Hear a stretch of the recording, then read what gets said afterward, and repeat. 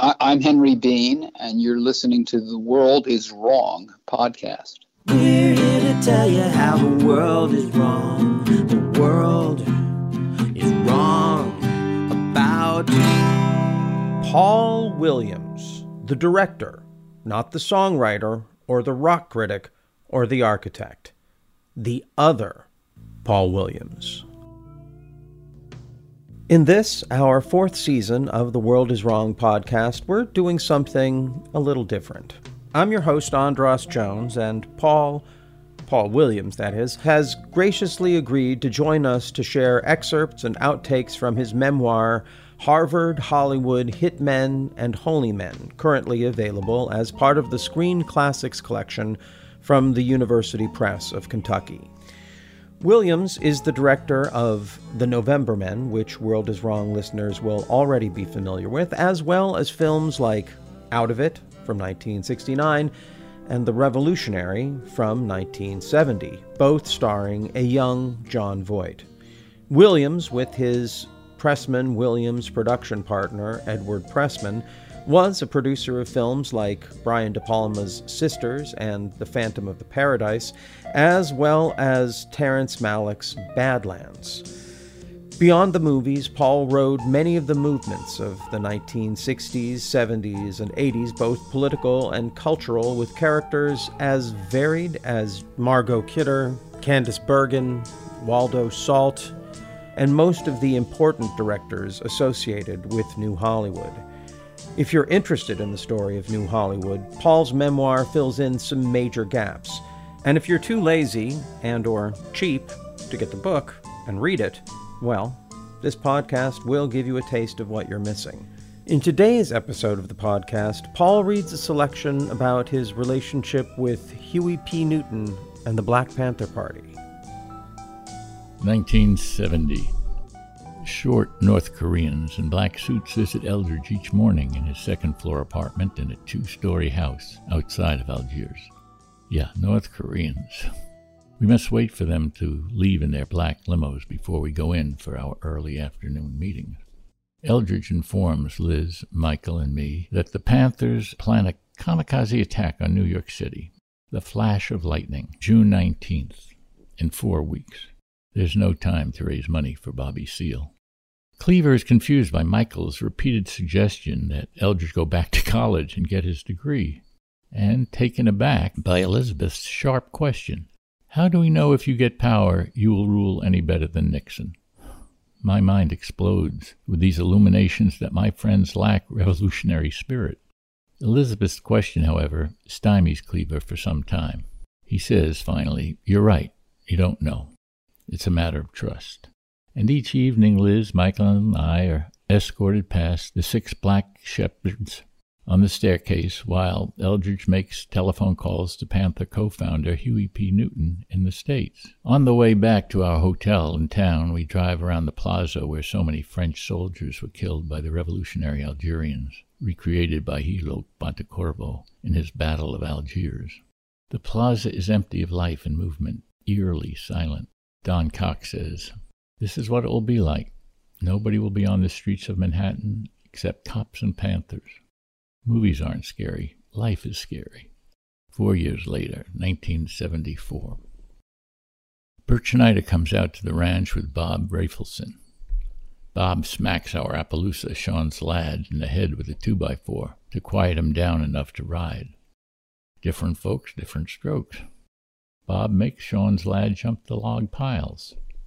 Bert wants me to meet his friend Huey P. Newton in Huey's penthouse in Oakland. I'm on my path now. I'm post-political. I don't really want any more Panther adventures, but Bert is one of my best friends, and Huey is his. Why am I going to do this? It's just too interesting. Temptation. Only those who resist know how strong it is. I soon sit on a long couch at the end of a line of 6 attorneys. On the other end sits Lenny Weinglass, the renowned constitutional law advocate and defender of the Chicago Seven, Abby Hoffman, Jerry Rubin, Tom Hayden, Dave Dellinger.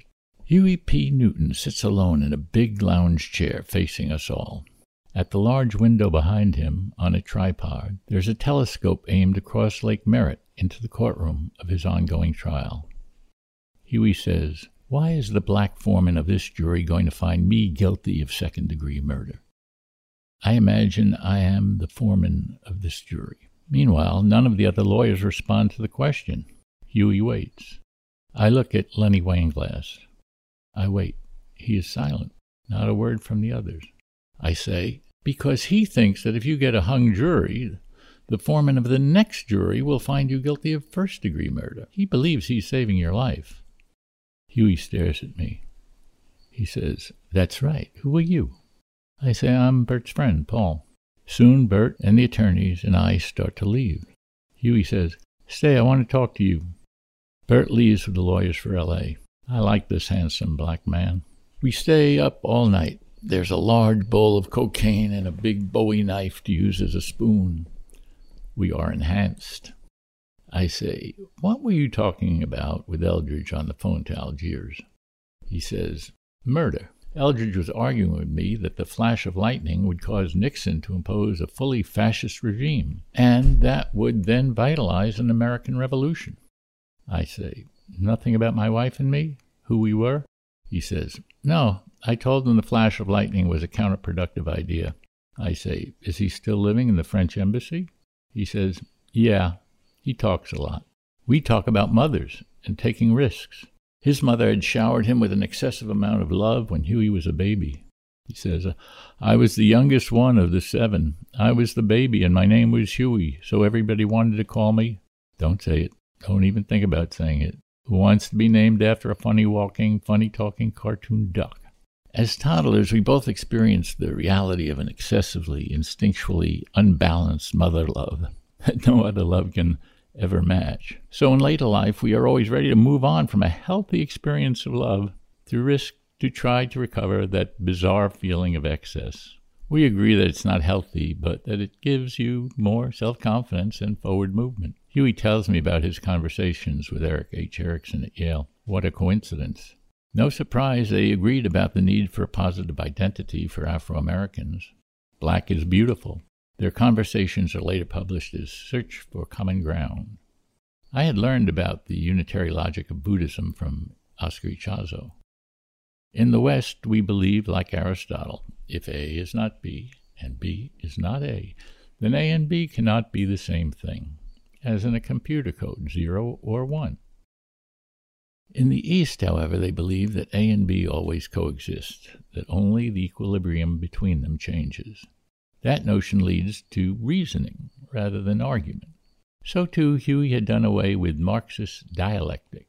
Thesis A gives birth to opposing antithesis B and resolves in a synthesis C. Huey now gives me a yellow note card with a diagram of dialectic movement, and below it a, quote, trialectic diagram. He says, in trialectics, there's oppression, point A, and there's revolution, point B. And then there's the balance between them at any given moment. That's the two-way arrow equilibrium, C. Simón Bolívar said the fire of revolution never dies. It just expands and contracts. Huey says, if Americans knew the disasters that lie ahead, they would transform the society tomorrow for their own preservation. He tells me that he was in solitary confinement for 3 years in 6-month stretches. After each 6 months, he was brought before a judge, who he lectured on the racist system of perverted justice that the judge enabled. When Huey finished, he just cursed the jurors to his face, who then ordered him back into solitary for contempt of court. In no danger of being raped, Huey survived on just enough food so he did not have to shit in his dark, bare cell. He exercised physically and mentally. Huey learned how to, quote, stop the pictures in my brain, to enter the void. After he got out of jail, Tasahara's Zen master, Dick Baker Roshi, acknowledged Huey's awakening.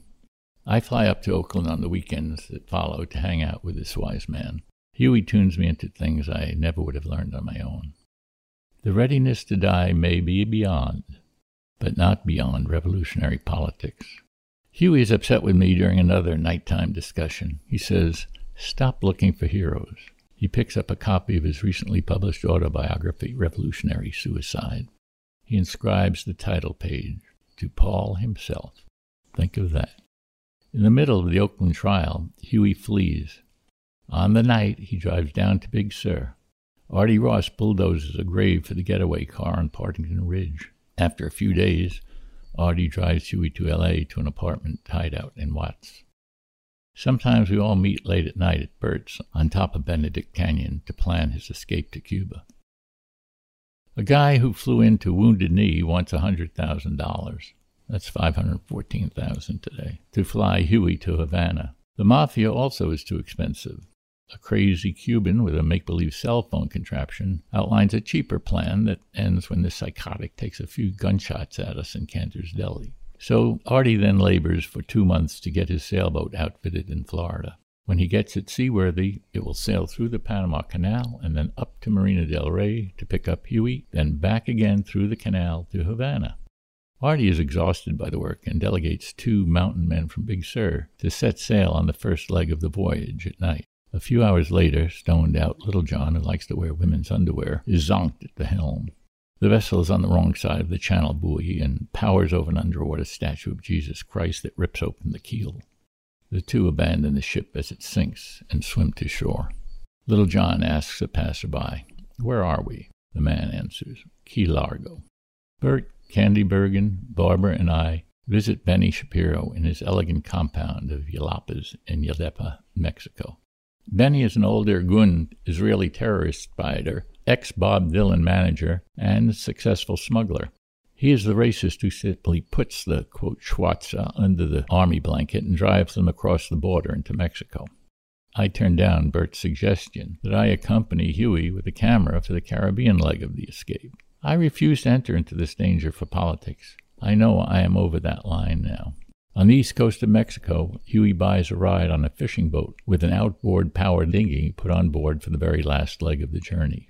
In the surf of a beach in Havana, Huey crashes his little boat. He is arrested at gunpoint and held in jail for 8 weeks until he's identified, and then assigned jobs in a garbage truck facility as a repairman and in a school as an English teacher. Barbara gave birth to Zoe a few days ago. It was a harrowing, long delivery of a new life. I implored Barbara to have a natural childbirth, but finally an epidural had to be given to get her out of her pain. Our child emerged sunny side up, feet first, from the womb, with her umbilical cord tightly wrapped around her neck. Thank God we were in a hospital. The infant is at her breast for a few days when Bert calls and asks me to go to Cuba with him to visit Huey. He says, "I told the State Department that the purpose of our visit is to investigate potential USA-Cuban film co-production. Now, Cuban-American relations were warming. There's been talk of a baseball game in Toronto between the 2 countries' all-stars, like the ping-pong game that was a prelude to Nixon's opening to China. It's not easy to leave Barbara and tiny Zoe for a few weeks, but I do. Zoe has far less interest in me than I do in her, and it is clear to me that my role comes later. We head for Cuba with friends from Los Angeles, Candy Bergen, Terry Malick, editor Lindsay Klingman, Jane Fonda's producer Paulo Weinstein, and my director friend from San Francisco, Francis Ford Coppola. All the people are in Bert's hotel room in Mexico City.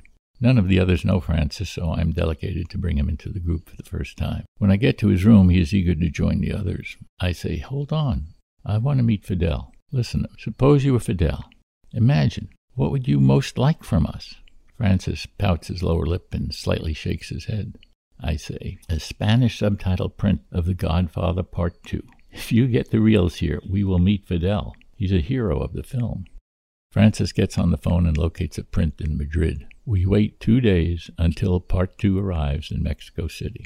I walk around the now dowdy Havana Hilton Hotel that Fidel expropriated for his first headquarters after the revolution from Meyer Lansky and his U.S. Mafia, who had bought it for a bargain price from my father-in-law, Bill Rosenwald, who had sold it dirt cheap to them rather than take their offer of partnership. We finally meet Fidel in the empty parking lot behind a huge public square after he finishes a speech to 500,000 people. It's an annual celebration of their block-by-block grassroots electoral process of municipal assemblies. Prime Minister Castro has implored the throng, "Don't believe in me, believe in yourselves." In our revolution, the 500,000 responded in unison, "Fidel, Fidel, Fidel, Fidel." Now Paula asks, "Why did you kill all those people in the sports stadium?" He says, "Revolution is a serious business. We took over the country. We gave them a chance to leave. They didn't. They wanted to kill us. Fidel looks down for some moments. He looks at us softly. He says, they wanted to stop the revolution. Fidel shakes our hands as he makes his way around our circle.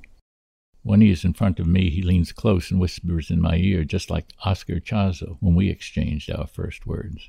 He says, do you play basketball? I said, yes, I do. I played center for the Cambridge University basketball team in 1966 against Oxford. The Brits never played basketball then, so I could make the team. And Oxford's 6'5" American center outjumped me on the tip-off.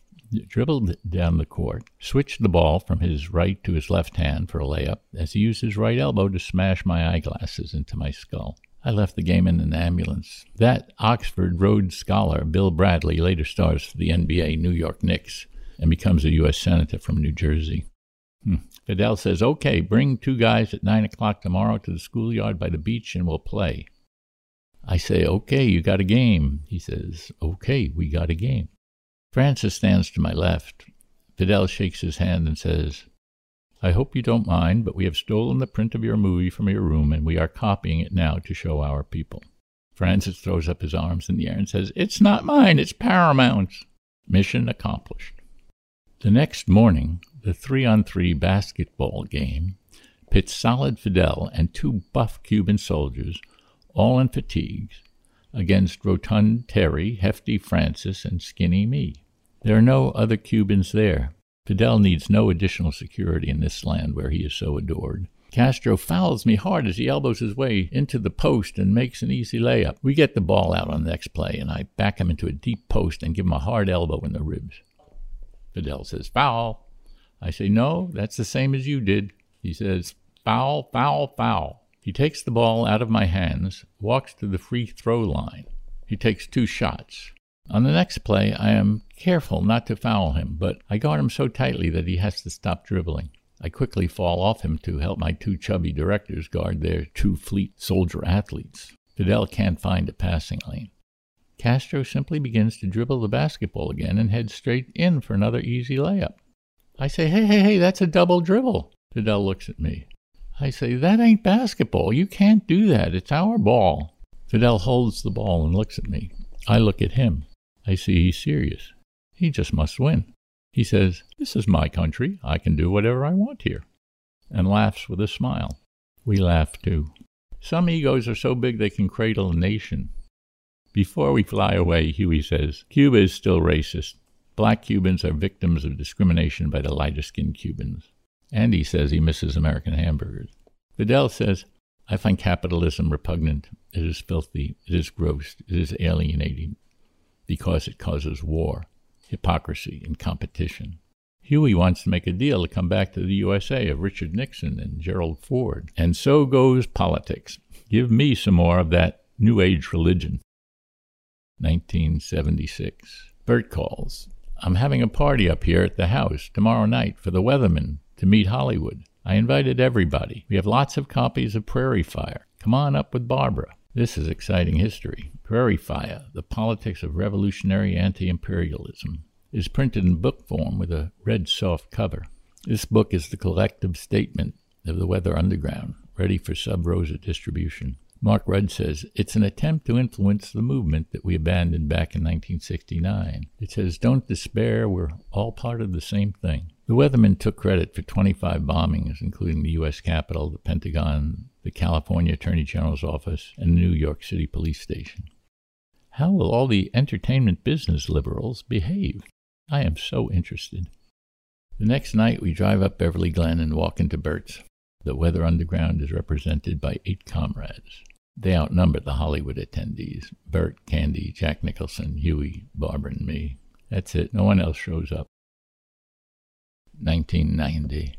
These times, they are Roman. The U.S. uses most of its wealth to fund vast legions around the world, while only the wealthy citizens participate in government.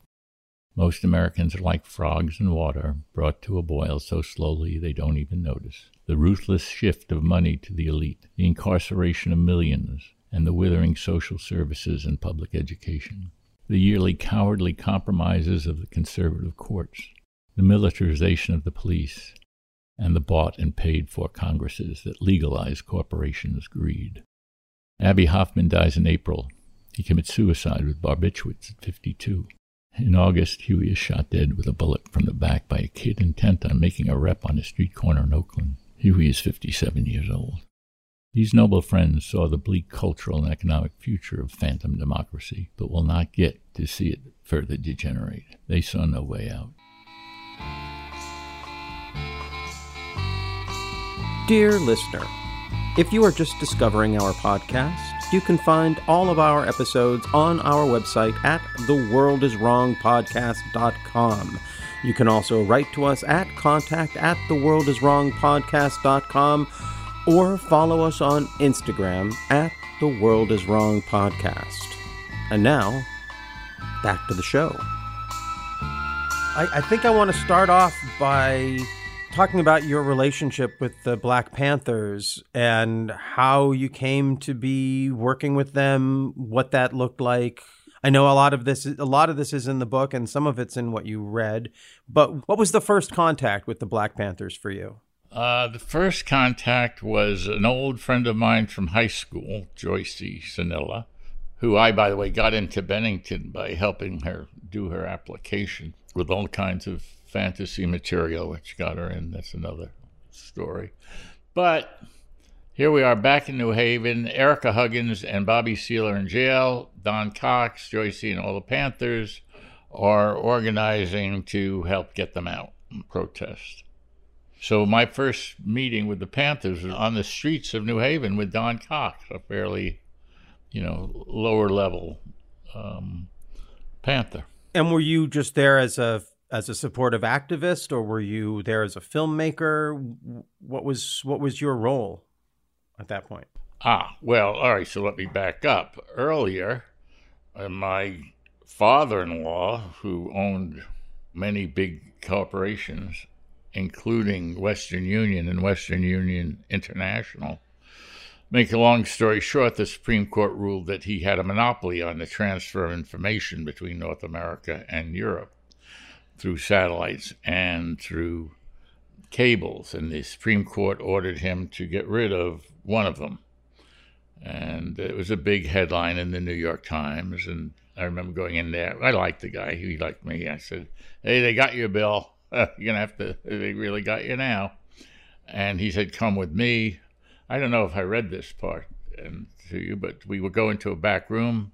He says, "Sit down, listen to this." And he dials a phone, and he says, "Hello, Sid?" Yeah, you see the Times this morning? Yeah. Okay, listen. You take the satellites, I'll take the steel mills, your steel mills. You send some guys up here Tuesday? Okay, I'll send my guys down there. All right, good, Sid, thanks. And that was after 11 years of antitrust legislation against Western Union. They just switched assets in 5 minutes.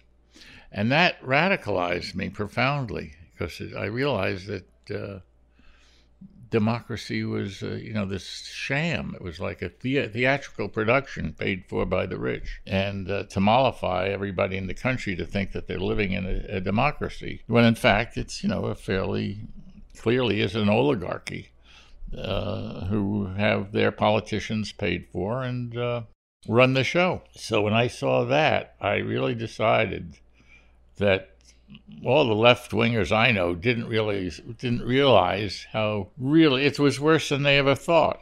And so I better find myself some radical people who were looking to knock over the system.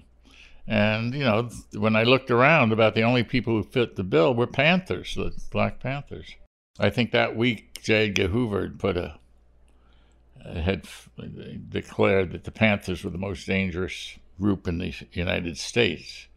And so that sort of alerted me to them. And that's when I started looking for them. And my old friend Joycey, I knew, was working in New Haven. So I called her and she invited me to go up there with her.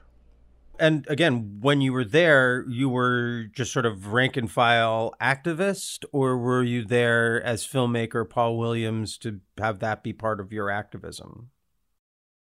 Oh no! When I came up there, I said I wanted to make a film to help raise money for the defense of Bobby Seale and Erica Huggins. And that, we could use this thing for fundraising. So I very quickly was passed up the hierarchy, ended up with Big Man East, head of Minister Information of the Panthers on the East Coast. I think his name was Albert Howard. He's a big guy. And he said, well, that's great, but I'll have to work with Newsreel, which are the filmmakers they worked with, who were some white guys who made some films about protesting at the Pentagon. But I said to him, look, I don't want to work with other filmmakers. I'm really here to serve, and I'm here to get their message across, not my message. I think they have something to say, and people don't know what they really have to say because their message is so distorted. And I don't want to have to deal with a bunch of white radicals. And they said, look, if they don't do what we tell them to do, we'll cut their hands off. I said, look, I believe you, but I really don't want to work with other people other than you. I'm here to serve you. I don't want credit. I'll pay for the movie, and you can have all the profits. I just want to see what's going on and be of service. And he liked that. Big Man liked that. And, actually, the very next day, he said to me that he had spoken to Eldridge, who was in Algeria, on the phone, and said that Eldridge wanted to see me, so that I've got to go see Eldridge. And that's really how I ended up going to Algeria. So you went to Algiers to meet with Eldridge Cleaver to talk about this film project. And how did that go? No, to actually shoot. I went with cameras. Yeah, I was there to shoot him and start shooting. But it was a little bit more, the FBI had something called CONTELPRO, which we didn't know about then. And when I showed up at Kennedy Airport to fly to Algiers, Kathleen Cleaver was there, and Big Man, and Don Cox, and who else is there? Angela Davis. So we were all there. And, the day before, they had big afros and dashikis and all this. And when I got to Kennedy Airport, they'd all shaved their heads and were wearing business suits. So I said, whoa, this is getting serious. And little did I know was that the FBI was on our tail even then. But I soon found out because the first stop was in Paris, and police came onto the plane and escorted me into solitary for a few hours till the next flight to Marseille. And then in Marseille, again, I was escorted out and held and put back on the plane, and then ended up in Algiers. So I realized that a lot of people knew what I was doing. It was no big secret anymore. So you're there, you're filming Eldridge Cleaver? Well, it gets complicated. No, what happens is Eldridge has a house outside of Algiers. We check into the hotel and drive out the next morning to see him because we're going to talk first. And we have to sit outside the apartment, which is up the second floor in this building, with a bunch of German shepherds on the stairway. Anyway, we had to wait a couple of hours to go up because he was meeting with the North Koreans. And eventually they came out, the short guys in black suits, got in their limos and left. And then we went up and had a chat. And actually the next day we started shooting. And he was not very good in front of the camera. He got very self-conscious and emotionally cut off. So he was not like Huey, who I had not yet met. But he was not going to be this charismatic character on film. So I kind of sort of, lost some enthusiasm for the film at that point, but also because the North Koreans and the Panthers were saying, look, we don't really need the film. It was not going to come out in time because we're planning this flash of lightning, which is going to happen in 8 weeks in New York City, where they're going to have a kamikaze attack and shoot the cops and blow up the power stations. So by that point, I was realizing, well, this is a bit further than I had thought I was going in. So that became quite a little next week there. dealing with the Panthers. And I mean, when we went back from, each day we go back from his house to Algiers, and Don Cox was often in the car. And whenever we went through the plaza of Algiers, which was in Pontecorvo's Battle of Algiers, one of the key scenes was in the Algiers square there, Don would say, that's what Manhattan was going to be like. Nothing but cops and Panthers on the street, because there was nobody there at night. And, I'm realizing, I'm aware of Eldridge Cleaver. Obviously, we're talking about him, but I think that probably he is maybe less well known to modern folks than Huey Newton or Bobby Seale. Can you talk a little bit about what his role was with the Panthers and who, like, his cultural imprint at that point? Well, he was a real, he wrote Soul on Ice. He was a terrific writer. And he was a tremendous force in the Panther Party. And he was pretty radical, He was the one who really wanted the kamikaze attack on New York, not Huey Newton. Huey thought that it was a stupid idea. I found out later. But Eldridge's feeling was that they would all get killed, but their death would be the stimulus for a real revolution. It would make it clear to everybody in America what a fascist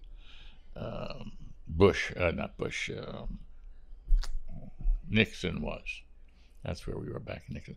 So in that day, he was a really strong, articulate leader of the Panthers. He was really, it was really, the real leaders were Eldridge and Huey. Yeah, I read Soul on Ice when I was in high school, so he definitely had an impact on me. But like I said, he isn't as much of the conversation about the history of the Black Panthers as I would have thought he would be. So it's good to... Well, the truth is that Huey ended up being murdered on a street corner in Oakland and stayed, pretty true to his principles. Eldridge started manufacturing pants in the 90s. So he really was less of a constant star. Right. And you talked about Leonard Weinglass and his relationship with the Chicago 7. Were you, that whole Chicago 7 trial was going on during this time? Were you in the mix in terms of that in any way, being supportive, filming it? I know you were in Chicago during the convention in '68. Yeah, no, that I was not part of that at all. That part of the trial. Later, I hid Abby when he was on the 10 most wanted list for a month or so. But no, the thing was, I became friendly with Huey. Let's go back for a second, because what happened with all the film? Like, so you were filming the Panthers for this movie, and they said that they couldn't use it. But whatever happened to that footage? Actually, most of the footage that I shot was in New Haven. I shot very little in Algiers, but basically, I arranged for the Panthers in Europe.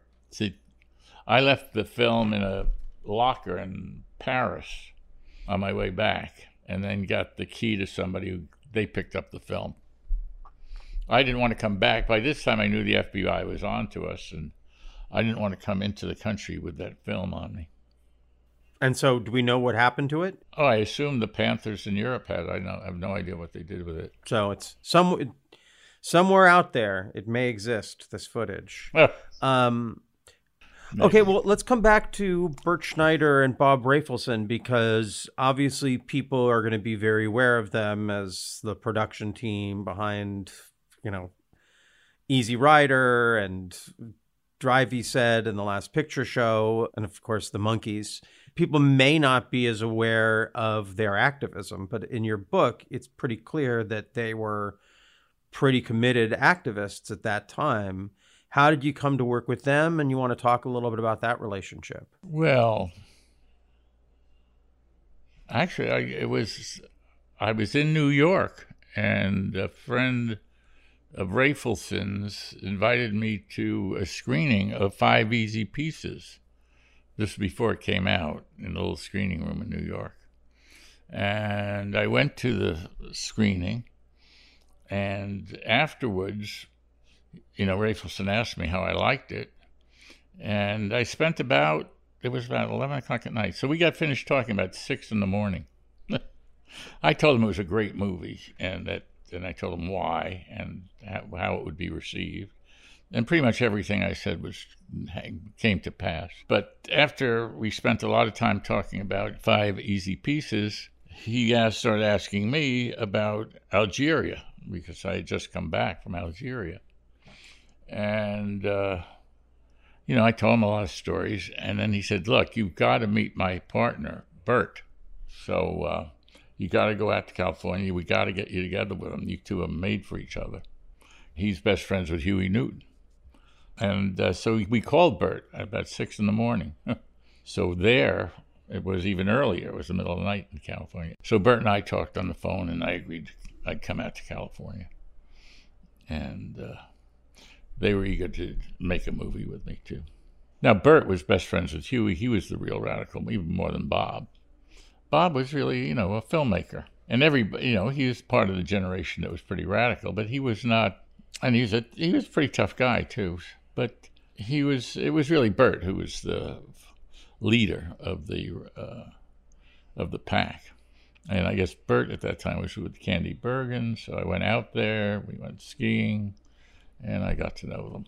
And actually, by that time, I'd become fairly interested in spiritual matters, and thought that politics were, going to be an endless process of, things and its opposite bouncing off each other constantly, and not much would be solved through political processes, which was not a very popular idea there among the radicals. But I went off and did some research on the Rastafarians in Jamaica to do a film about them and about the transformation of personality into essential beingness, objectivity. And that was a lot of fun, but it wasn't exactly what Rafelson wanted me to do. So he kind of passed on that script. There's a segment from your reading where you talk about the meeting with the Weathermen and the Hollywood radicals and the low turnout from the Hollywood radicals. But I found it interesting. The low turnout, the non-turnout. Well, the non-turnout, right? But still, the people who did show, I found it interesting that Candice Bergen and Jack Nicholson both did show to that meeting. Well, keep in mind that Candice was Bert's girlfriend at the time, mm-hmm. and Jack and Bert were very close. It's suggested by that passage that they also had some level of genuine commitment and the courage to be there where others didn't. I think it speaks more to their courage than their commitment. They weren't about to be pushed around by anybody. But I don't know if they would, line up at the barricades. To some degree, showing up at that meeting is a, some kind of a barricade, at least in Hollywood. I guess it's the question I want to ask you about that, because so much of your story is about sort of making these integrity choices and being allied with people who are maybe outside of the, Hollywood's accepted class, and how that led you on your path away from Hollywood. But Candice Bergen and Jack Nicholson stayed right at the center of the Hollywood machinery for the next 30 years, and very successfully so.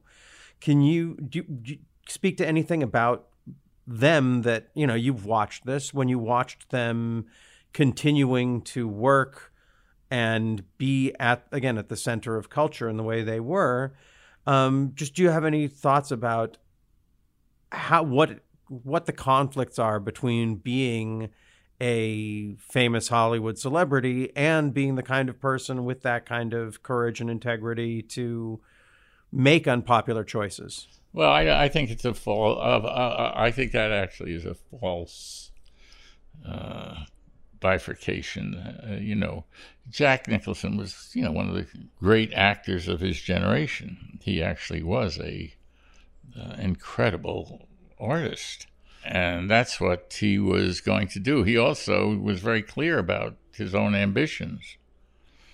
I was going out with Angelica Houston, and I still remember. I don't want to go deeply into it, but make a long story short, I was not really interested in having another girlfriend who was like Elizabeth, my wife, who was a kind of, what would you call her? An heiress? Yeah, well, an heiress, a high class, identifying with the establishment. And I wasn't that interested in staying with or pursuing Angelica, but I took her. I think it was Donald Camel's party, I remember, and Jack was there. And Jack, he wanted to be with Hollywood royalty. Let me tell you, and that's when they started going out that night. But I take nothing against, Jack wanted to be an actor and a director. I think he's one of the most talented people of our generation. So I don't really see that he was making a big, anything he was going to do was going to be doing in film. And he certainly wasn't going to jeopardize his career over it, But, he was a for real guy of our generation. So, so Easy Rider was, authentic for him. Back up here for a second. So you were dating Angelica Houston before Jack Nicholson, and we gone out a few times. And you went out with Julie Christie before she went out with Warren Beatty? No. My goodness, God, I don't really. Okay, I won't. It's just sort of blowing my mind. No, before and after. Got it. With Julie, I met. She was my dream girl, and we met. Blah blah blah. And I wasn't dating her; I was married when we met. And then it was much later, after she did Shampoo, and Warren. She didn't want to. Sort of turns Warren down in the movie, and that's when Warren told me that she really liked me, and that's when we got together. Got it. What a life you have led, Paul. Okay, so there's one last piece I want. Except, I really want to say something apropos of your remark, which is one tries to stay, real through all this stuff. And one reason, I mention all the people I do in my book who, I have friends from college. One, John Young, who's quite a nice guy, said, there's just too much name dropping in here. And I said, John, I'm really not name dropping. I'm just telling what happened. This is my life, and this is who the people were, and this is my life. Sorry if that's what it's like. Now, I did put in a quote from John Galbraith about to take the sting off the name dropping, but, I didn't realize I didn't have this star. Everybody was just a person to me. What can I tell you? There was very little. Very little added. The people were the people. I can tell you a good story. Like with Jack Nicholson, who I had known somewhat, but I still remember the day after he appeared on the cover of Time magazine. I was over there with Bert Schneider and Bert Kleiner, who was a producer, and Angelica was there. With Jack, and I forget why we were over there, but anyway, it was in the afternoon. It was a new house. They had no furniture. It was just, a rug on the floor, and we were sitting talking about something I forget. And the Berts got very uptight, which I hadn't seen before in relation to Jack or Angelica. Things flowed fairly nicely. But I think the cover of Time magazine made people a little, you have all this cultural iconography that sort of overwhelmed the Berts. And it got very bizarre. So I remember I stood on my head, but at that time I was pretty good at various spiritual things. While, and it was, I remember Jack was saying, stay with the breath, because it had devolved into this odd situation. But anyway, what I'm saying is with Julie or with whoever, they were just people to me.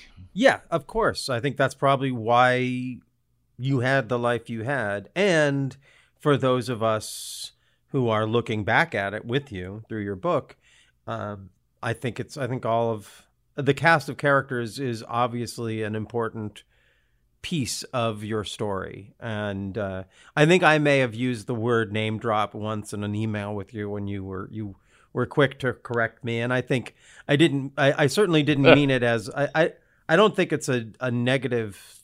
It shouldn't be seen as a negative, because these are your stories and the real experiences you had. I think that's why this book is so important. Well, I remember a couple of people mentioning Zelig to me, because everybody's in this book. It's like Zelig. And I said, yeah, except, Zelig just happened to pass by these people. These aren't people I'm passing by. These are people I'm living my life with. It's very different. Yeah.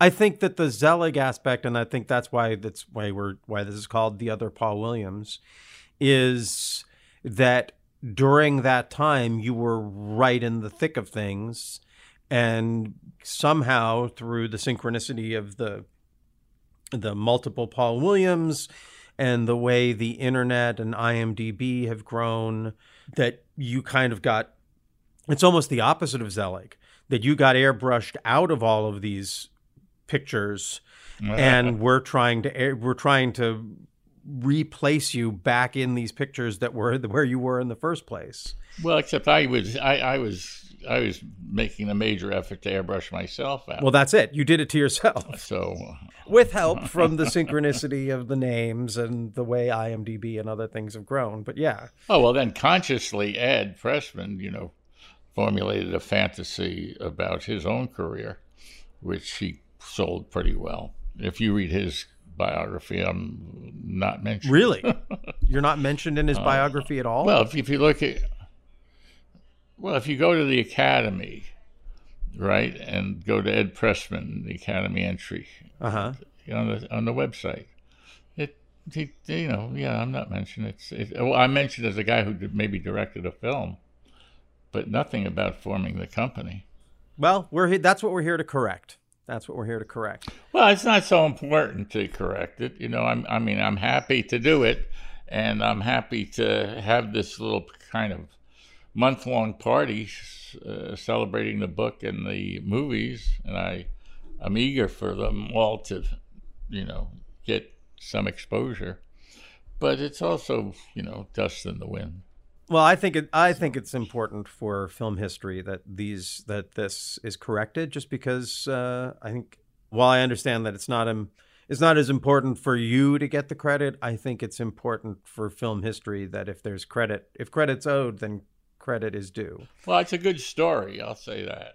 So I want to end on one last question, and I don't know how you're going to respond to this, but you talk in the book about Abbie Hoffman's death and Huey Newton's death, pretty close to each other in the early 80s. And when I think about them, I also think about John Lennon's death, and how in the early 80s, it just seemed like a lot of the 60s radicals were meeting untimely demises. I happen to be a conspiratorial-minded person, and so when I look at the coincidence of the deaths of Abbie Hoffman, Huey Newton, and John Lennon, all from, not from natural causes.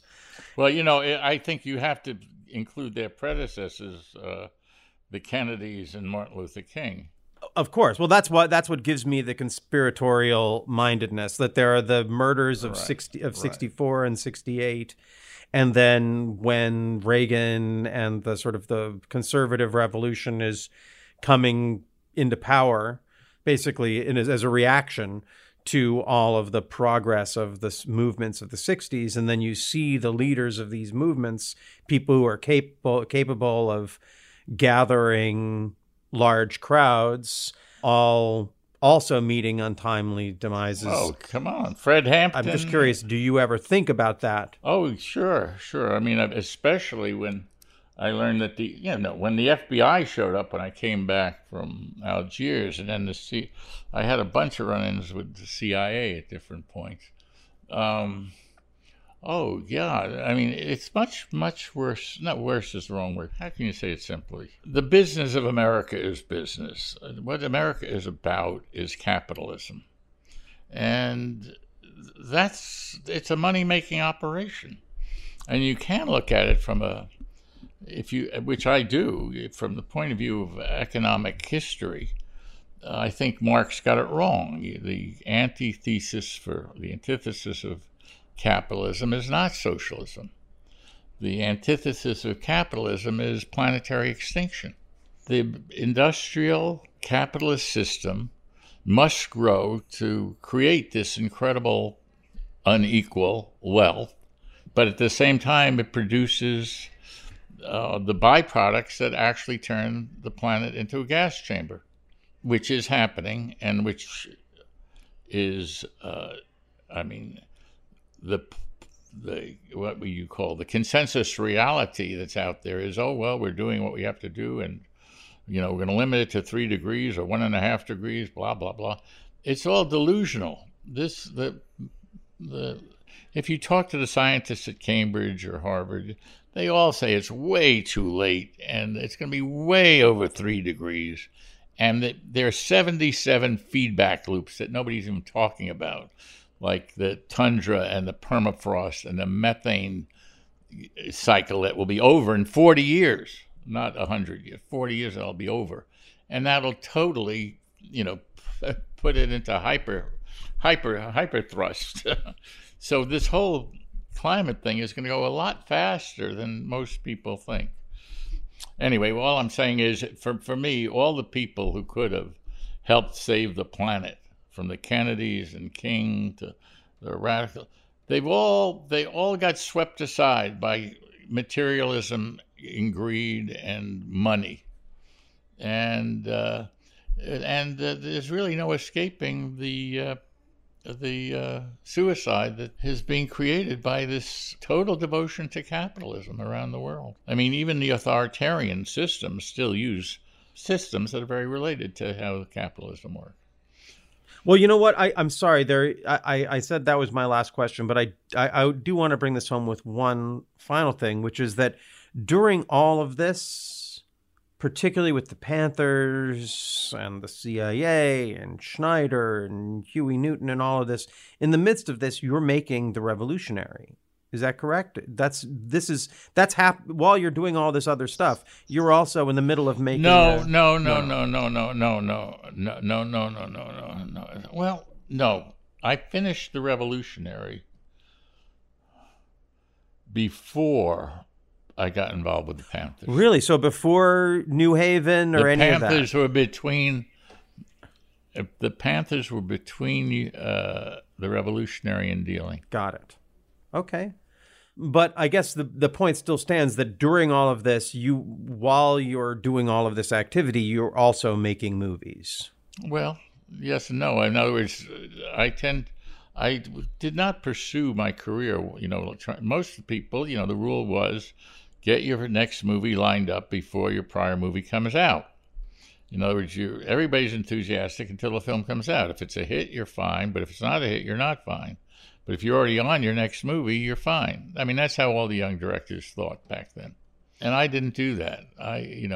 Because of Jean Renoir, who told me, don't make your life about making movies. Make movies, but live your life. Have adventures. Don't get lost in movies. And so I didn't. I definitely took time off between films to find out what was going on in realms other than Hollywood.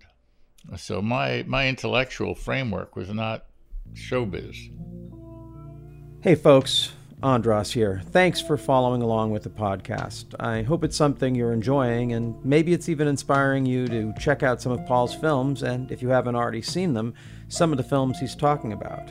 In our next episode, Paul talks about his experiences as a student of Buddhism and the Meisner acting technique. David Proval, Lisa James, Susan Martin, and I meet every few days with John Voight to learn the acting technique of Sandy Meisner. After the happy birthday initiation, an actor sits on a chair opposite you and expresses what they feel, utilizing only the words, "You are wearing blue jeans." Your required response is only, "I'm wearing blue jeans." The simple, "I am wearing blue jeans," occupies my mind and allows me to express what my body feels. If you have questions for Paul or me, please send them to contact@theworldiswrongpodcast.com, and we'll do our best to answer them in subsequent episodes.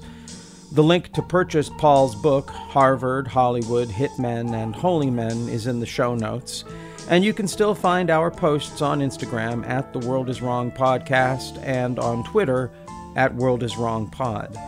Until next time, I'm your host, Andras Jones, reminding you that wherever you are, the world is wrong, and it's probably wrong about you.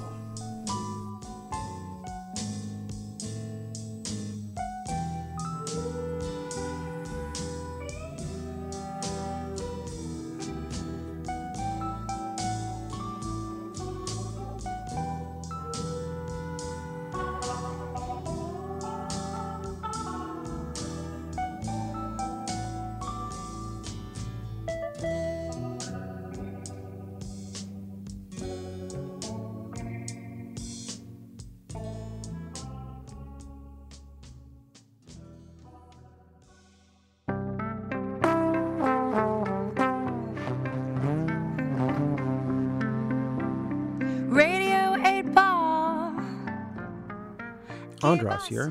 When I'm not co-hosting the World is Wrong podcast, I'm hosting and producing the Radio 8-Ball podcast, where we answer questions by picking songs at random, like picking musical tarot cards.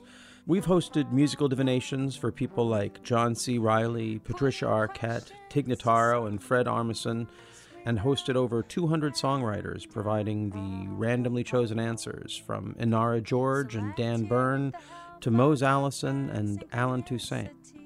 That's Radio 8-Ball, all one word. You can find us wherever you get your podcasts and download our app from the iTunes App Store. Show.